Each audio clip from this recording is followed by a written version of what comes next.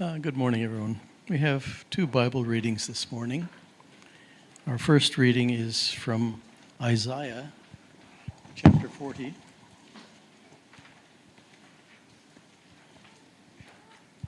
Yes, if anyone requires a physical Bible to read along, please raise your hands. Our host team will be able to help you out. One over here. Okay, Isaiah chapter 40. And beginning from verse 1. Comfort my people, says your God. Speak tenderly to Jerusalem and cry to her that her warfare has ended, that her iniquity is pardoned, that she has received from the Lord's hand double for all her sins. A voice cries, "In the wilderness prepare the way of the Lord. Make straight in the desert a highway for our God. Every valley shall be lifted up, and every mountain and a hill made low.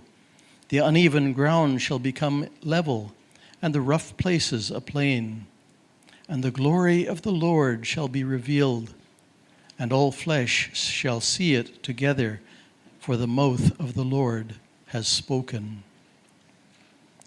A voice says, "Cry." And I say, "What shall I cry?" All flesh is grass, and all its beauty is like the flower of the field. The grass withers, the flower fades when the breath of the Lord blows on it. Surely the people are grass. The grass withers, the flower fades, but the word of our God will stand forever. Our second reading is the passage that we'll be hearing from today, from the Apostle Peter's first letter, and from chapter 1. And I'll be reading from verse 13. So 1 Peter, chapter 1, and from verse 13. Therefore, preparing your minds for actions and being sober-minded, set your hope fully on the grace that will be brought to you at the revelation of Jesus Christ. As obedient children, do not be conformed to the passions of your former ignorance, but as he who has called you is holy, you also be holy in all your conduct. Since it is written, "You shall be holy, for I am holy." And if you call on him as Father, who judges impartially according to each one's deeds, conduct yourselves with fear throughout the time of your exile, knowing that you are ransomed from the futile ways inherited from your forefathers, not with perishable things such as silver or gold, but with the precious blood of Christ, like that of a lamb without blemish or spot. He was foreknown before the foundation of the world, but was made manifest in the last times for your sake, who through him are believers in God, who raised him from the dead and gave him glory, so that your faith and hope are in God. Having purified your souls by your obedience to the truth for a sincere brotherly love, love one another earnestly from a pure heart, since you have been born again, not of perishable seed, but of imperishable, through the living and abiding word of God. For all flesh is like grass, and its glory like the flower of grass. The grass withers and the flower falls, but the word of the Lord remains forever. And this word is the good news that was preached to you. So put away all malice and all deceit and hypocrisy and envy and all slander. Like newborn infants, long for the pure spiritual milk, that by it you may grow up to salvation, if indeed you have tasted that the Lord is good. Let's pray. Father, thank you so much for your word to us this morning. Father, as we've read in Isaiah, your word endures forever. Father, we pray that this word would nourish our hearts and enliven us to live for you. In Jesus' name we pray. Amen. Now, I wonder, when you were younger, just remember far back to when you were younger, did you ever wish you were all grown up? Did you ever wish that you were grown up when you were younger? I was reminded of this time when I was eating lunch with a friend of mine. He had a big party. My friend, his name is Ryan, and he was serving out dessert. And has anyone ever had this? It's I think it's called gulab jamun. Yeah, it's for those of you who don't know, it's like this sweet. For some reason, Indians love sweet things. It's this sweet donut thing that's coated in sugar, deep fried, and then coated in sugar again, and then they served it with ice cream. And so Ryan was dishing this out to everyone at the party, and his 5-year-old daughter, Alicia, who happens to be my goddaughter as well, she went up to her dad with her eyes wide open, and she's like, "Daddy, is this dessert an adult dessert? Or can kids have it too?" We spend a lot of our childhoods wanting to grow up, right? We want to be able to do whatever we want. We want to be able to sleep whenever, eat whatever, go wherever, date whoever. And we all longed for the day where we could finally become adults. And when we get there, the worst thing that can happen is that we keep being treated like children. I mean, sometimes that can be a good thing, right? Adulting is hard. There are bills to pay, there's laundry to wash, meals to cook, appointments to schedule, responsibilities to carry out. And I'm sure all the adults in this room have, at one point in their lives, thought, wouldn't it be nice to be a kid again? Wouldn't it be nice to be a kid again? You know, not a care in the world, not needing to dress yourself, not needing to feed yourself, only worrying about which toys you want to play with and which episode of Bluey you want to watch. But at the end of the day, most of us hate being treated like we're a kid. And as you become an adult, you're meant to become more independent, right? You're meant to make your own decisions. You're meant to become the person that your parents rely on and not the other way around. And this is the right attitude to have as adult children to our earthly parents. But when Christians adopt this attitude towards their Heavenly Father, it can become problematic. And sadly, this is humanity's big problem. The Bible tells us that all have sinned by disregarding God as their creator and as their ruler. And you may not admit it, but I think we've all desired independence from God at some point.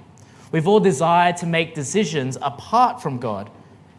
We've even gone so far as to think that we can become someone on whom God relies on, that God needs us. That's how highly we think of ourselves. Christian or not, we have all sinned in this way. And I think it's fair to say that our world will only continue to encourage this attitude.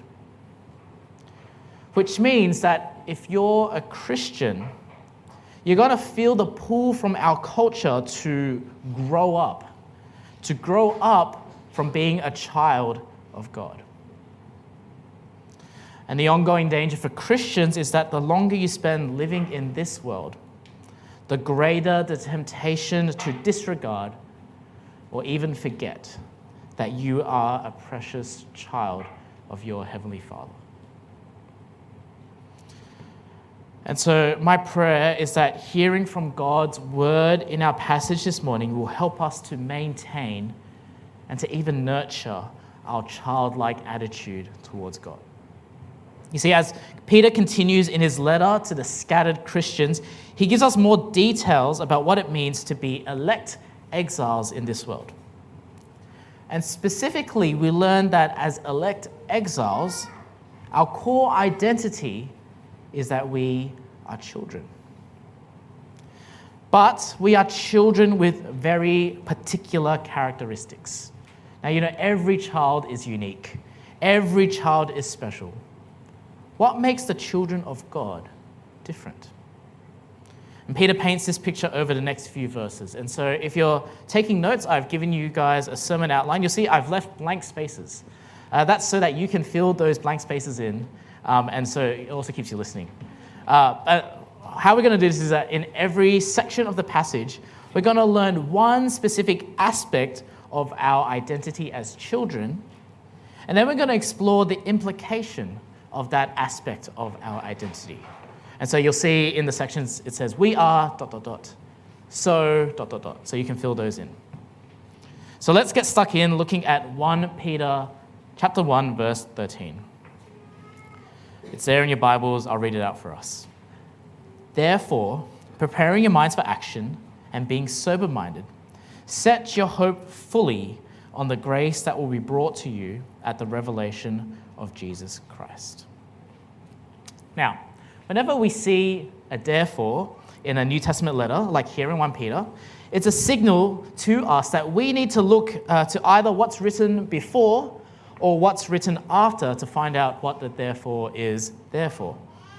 And most of the time, it's before.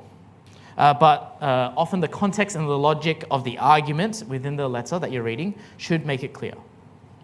For us, the therefore points us back to last week when Ben preached through chapter 1, verse 1 to 12. And so to briefly recap last week we heard that we Christians are elect. We're elect because of God's overflowing mercy. God chooses us to be born again, giving us a living hope through the resurrection of Jesus Christ. We are elect, but we are also strangers in this world. Because as the chosen people of God, we have been given an inheritance that can neither perish, spoil, or fade. Which means that this world that we live in as strangers is not our ultimate home. And so we are elect exiles. We are faced with trials and testing in this world now, but we are able to rejoice with inexpressible joy because we believe that the resurrection of Jesus means that we have salvation for our souls. And so our experience as elect exiles then is that we know that we are not at home in this world. We know that we long for our eternal home. In other words, as elect exiles, we are homesick. And so that, therefore, brings in all of that goodness from that verse and brings it right here. And the first aspect of our identity is that, if you're writing, we are exiles. And this makes sense of what Peter says next. Now, hands up, who here has watched that classic movie, The Devil Wears Prada? Yes. Ben, put your hand up loud and proud. There's a scene at the beginning of the movie where we're at the offices of the Runway Fashion magazine, and they've just received word that Miranda Priestley, the editor-in-chief, is arriving ahead of schedule. And immediately, the art director, Nigel, he announces to the whole office, everyone, gird your loins. And panic sets in as everyone is frantically running around, cleaning up, changing into their high heels, applying makeup, and getting ready for their scary big boss to arrive. Now, what's interesting is that the phrase gird your loins comes from ancient times.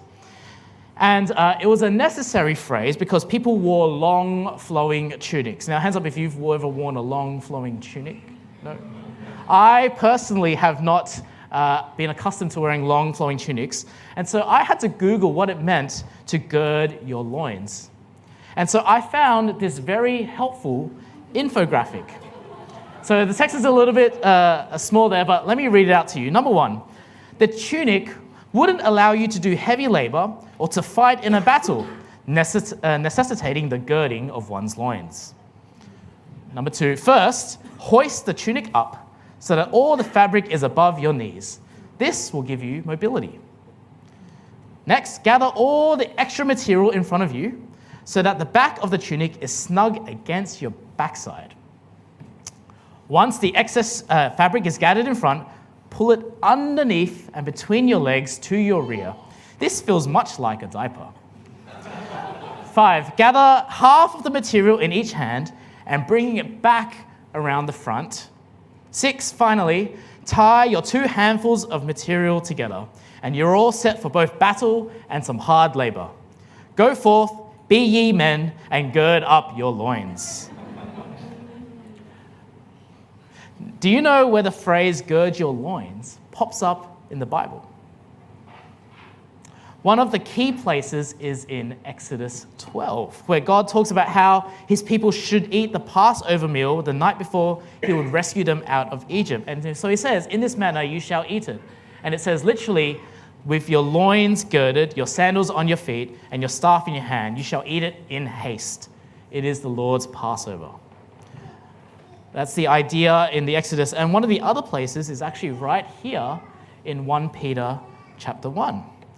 Literally, what that preparing your minds for action is having girded the loins of your mind. Therefore, having girded your loins and being sober-minded. And so, in other words, Peter assumes that because we are exiles, therefore, as exiles, we are to be sober-minded, or in other words, level-headed, and we are to have our loins girded. That is, we're ready to move. We're ready. This isn't like the time when your spouse or your parent or your friend is saying after church to you that we're leaving, which really means that you have about 20 minutes before you actually leave.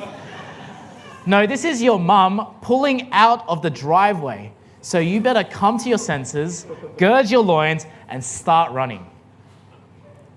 And so, as loin-girded, sober-minded, homesick exiles, what are we to do? We'll keep reading in verse 13. We are to set our hope fully on the grace that will be brought to us. Now, when the Bible speaks of hope, it's not talking about wishful thinking, like saying, oh, I hope I can get a good parking spot at church today. Hope in the Bible means you can look forward to something with a confidence, with a sure confidence that it will certainly happen. And so what are we confidently looking forward to? Well, Peter points us to the grace that will be brought to us at the revelation of Jesus Christ. We know that this revealing of Jesus is something that will happen in the future. And so Peter is actually talking about that time, the future time, when Jesus will return to judge the living and the dead. And when Jesus comes to judge, there is no wishful thinking about the verdict. It is certain. For those who have not entrusted themselves to Jesus, that judgment, that verdict, will be wrath. But for the elect exiles, Peter says, it will be grace. And so, friends, if you're not yet a Christian, then Peter is urging you to set your hope on grace. And you can only do that by entrusting yourself to Jesus and what he has done for you. There's no hedging your bets here. There's no wishful hope that you will receive grace. If you don't believe, then the only thing that is certain for you is wrath. But if you are a Christian, then Peter is urging you to continue in hope. Don't dawdle around, don't hedge your bets. Instead, gird your loins, sober up your minds, set your hope fully on the grace that will be brought to you when Jesus returns. So that's verse 13. And the next aspect of our identity comes in the following verse, in verse 14. And this is the verse that Peter identifies us as children. But notice what sort of children? Obedient children. All the parents in the room just let out a collective sigh of longing for obedient children. But what does Peter mean by obedience? Well, let's read from verses 14 to 16. Peter says, "As obedient children, do not be conformed to the passions of your former ignorance, but as he who called you is holy, you also be holy in all your conduct. Since it is written, 'You shall be holy, for I am holy.'" The second aspect of our identity as children is that we are obedient. But when Peter talks about obedience, he doesn't just mean being a rule follower. It's actually much deeper than that. Now, to illustrate this, when I moved to Brisbane, I didn't know there were these things called traffic areas. There's this, I don't know, I'm sure you guys grew up with this. There's this thing where, like, even though there's no sign on the street, no indication whatsoever of a parking limit on the street, there is still a parking limit. Back in Sydney, if there is no sign, then it's fair game. You can park there as long as you want. But now that I live in Brisbane, I can't go on living as if I'm still under Sydney's parking rules. As an obedient Brisbaneite, I can't be conformed to the laws of my former city. I have to embrace being a Brisbaneite, as much as I am still a hard-hearted Sydney-sider. In the same way, Peter says that as obedient children, we are not to be like who we were before. We are not to be conformed to the passions of our former ignorance. Instead, we are to be holy. Now, the word holy can be a bit tricky because often people think that holy people are just the very religious people or the very special people, the very good people, the ones who do enough good to be labeled as saints. And we're going to think more about what it means to be holy next week when Steve returns to preach on the next passage of 1 Peter. But just briefly today, the word holy, when it's used in the Bible, it's used to describe the otherness of God. The otherness of God. God is holy because he is different. He is separate. He is other from everything else in the world. And the things of this world only become holy when they are set apart or deliberately separated out by or for or because of God. And so Peter reminds us here that this is exactly what has happened for us. We only become holy because we have been made holy by God. You see, the source of our holiness is not our obedience. The source of our holiness is the holiness of God. And, it can be easy to read the word obedient and to immediately think that the implication is to follow a set of rules. But Peter shows us that it's more than that. Being obedient is about no longer embracing your former passions and instead embracing your identity as a set-apart child of the holy God. Friends, being obedient is about being who we already are. And this means, friends, that we take our conduct seriously. Our thoughts, our actions, our behavior, they are to reflect the holiness of God. Again, not because we're trying to appear holy, not because we're trying to achieve holiness. No, we are to be holy in our conduct because we already are holy.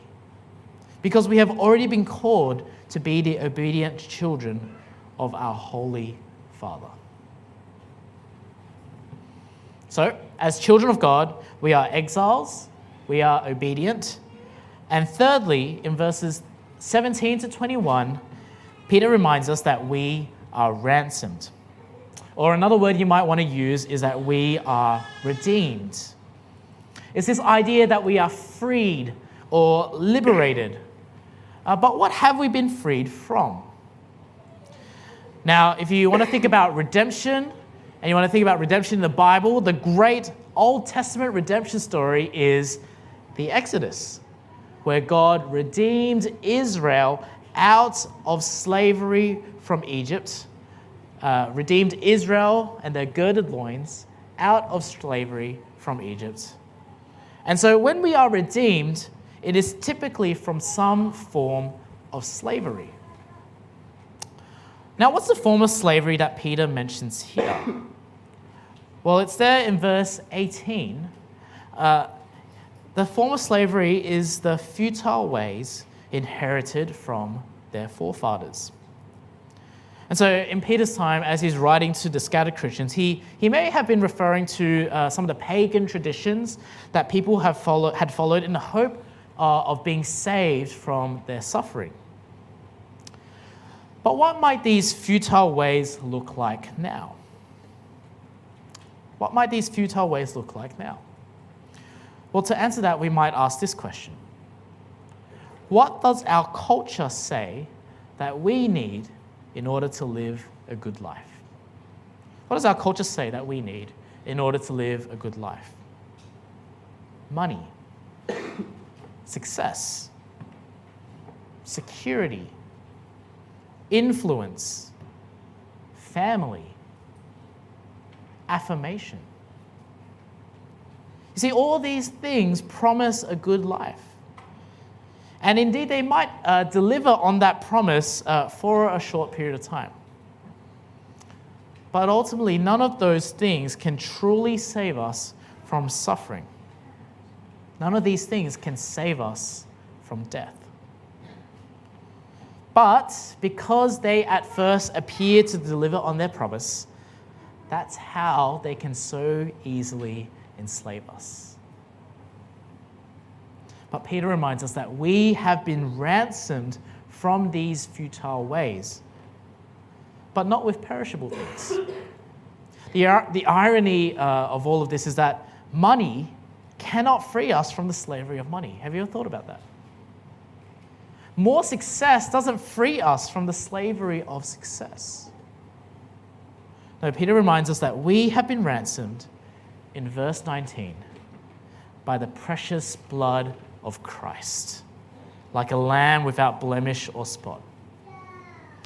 Remember the lamb of the Passover meal that was meant to be eaten with your girded loins? The lamb that was sacrificed so that God would mercifully pass over your household as he enacted his judgment on the firstborns of Egypt. Jesus is that perfect lamb, sacrificed once for all so that God would mercifully pass over in his judgment on the whole world. That was the plan all along. It was foreknown before the foundation of the world, but it was made known to us now for our sake. We are ransomed, we are redeemed by the precious blood of Christ. And so Peter says that we are to conduct ourselves with fear. We are to conduct ourselves with fear. Now, that seems a bit strange, right? Who has ever associated the ideas of freedom with fear? Well, Peter says that we are to fear God because he is the impartial judge of our works. Now, when you read that, it doesn't mean that we need to start freaking out and think that we must earn our freedom.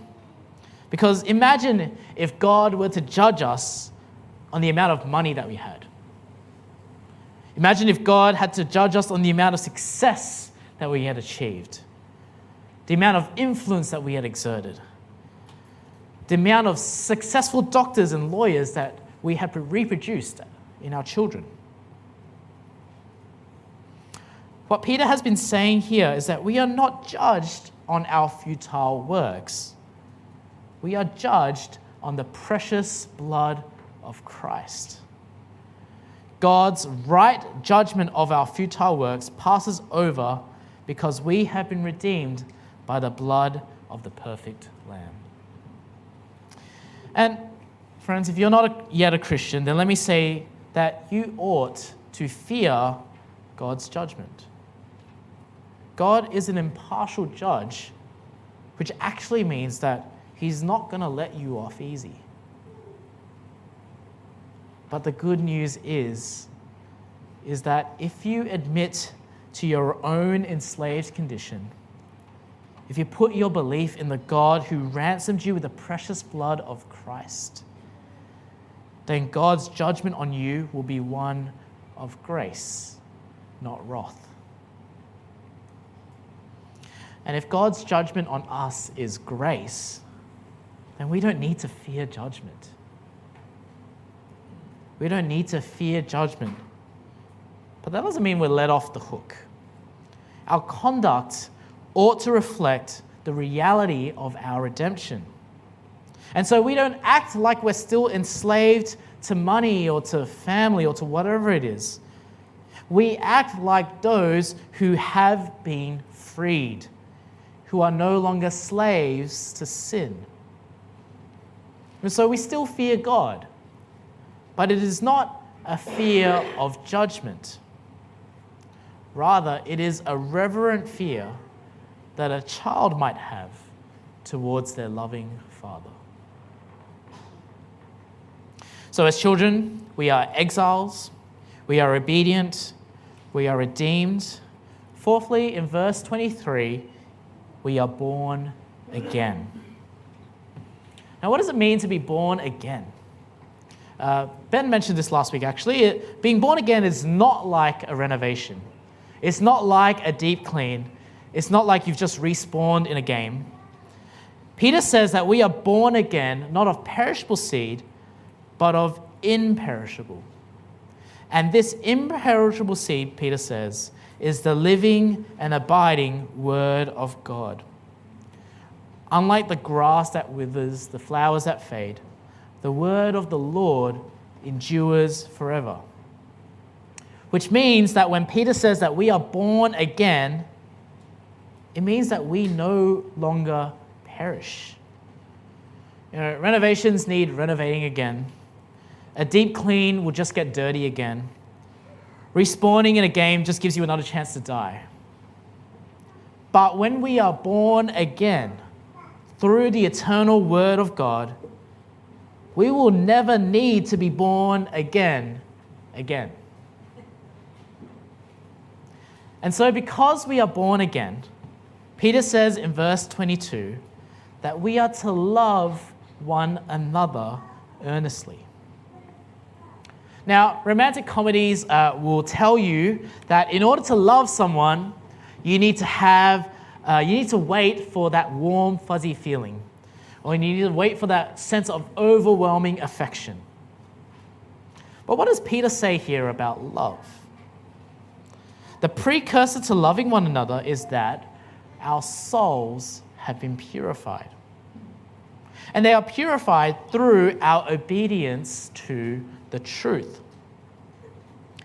Now, what is the truth that we are to obey? Well, friends, it's the thing that we've been seeing all the way throughout the passage.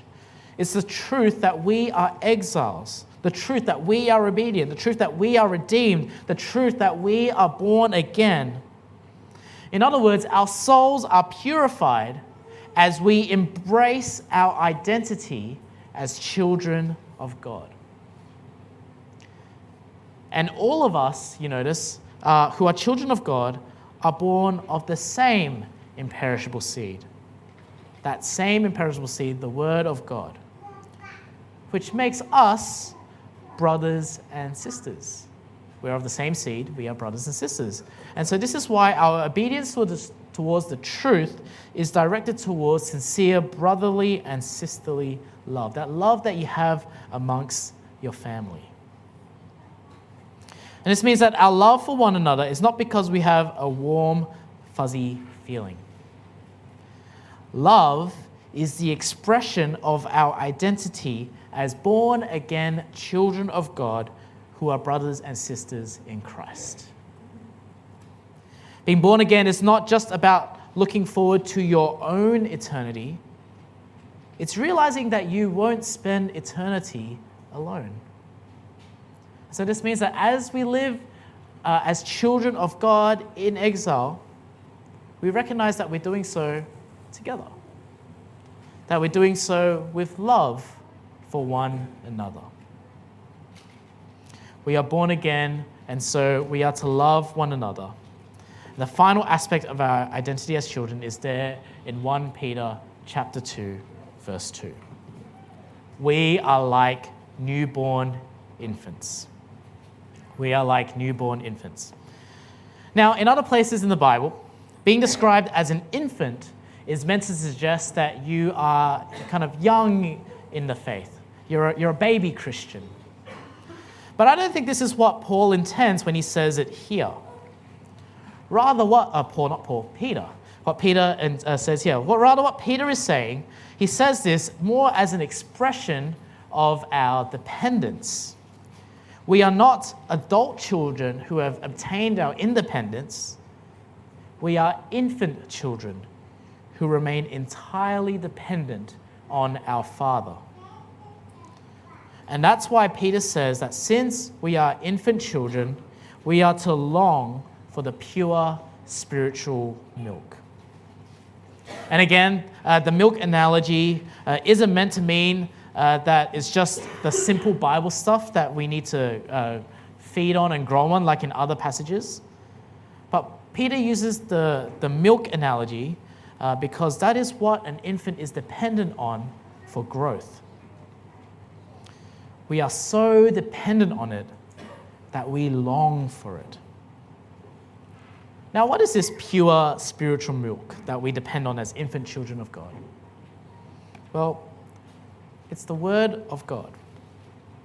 Think about it. How have we tasted that the Lord is good? It is by coming to know who He is and what He's done for us in the gospel of Jesus that we learn about from His Word. And how do we grow up into salvation? We feed on God's Word. We let it nourish us and change us. Now, just as an aside, Peter is using the word salvation here not to refer to forgiveness of sins. The word salvation is used like that in other parts of the Bible, but Peter here is using the word to refer to our true home that we are awaiting as exiles. It is a salvation from this temporary world, from its trial and testing. It is salvation into eternal life. And Peter tells us to long for this pure spiritual milk, to long for the Word of God. Now, those of you who have nursed infants know very well how much an infant longs for milk. And they express that longing with every fiber of their being. Now, my sister-in-law, Maggie's brother's wife, just recently gave birth to our first nephew in the family. And he longs for milk. This is him longing for milk. He cries because he just needs milk. And as soon as he gets it, this is what it looks like. He's so happy that he's horizontally jumping for joy. When it comes to longing for the Word of God, be like baby Ethan. Peter reminds us that as children, we are like newborn infants, not independent adults. We need milk in order to survive and in order to grow. So, what has Peter reminded us about our identity as children of God this morning? As children, we are exiles. We are obedient. We are redeemed. We are born again. We are like newborn infants. What this means then is that we are to set our hope fully on the grace to be revealed by longing for the Word of God, conducting ourselves in holiness, in fear, and in love for one another. And hopefully we can all see that if we embrace our identity as children, there is no room for us to grow up from being a child of God. There's no room for us to grow up from being a child of God, and thankfully, there is no need to either. God isn't asking us to move out of home, to get a job, to become independent. Quite the opposite. God is asking us to depend completely on Him. God is telling us to work knowing that the job of saving the world is already done. God is calling us to come home. Brothers and sisters, do you need to repent of your desire to grow up from God? Have you been finding your home in this world rather than being homesick for your true home to come? Have you been delighting in the passions of your former ignorance rather than pursuing the holiness of your Father? Have you continued serving the world's futile answers to salvation rather than living in reverence of the one who freed you from those things? Have you been self-focused rather than loving your brothers and sisters in Christ? Have you been malicious, deceitful, hypocritical, envious, and slanderous rather than growing up into your salvation? Friends, I think we all need to repent of all of these things. But isn't it wonderful that we repent as children of a loving and merciful Father? One who, because of the precious blood of Christ, will not show us wrath, but show us grace. Let's pray.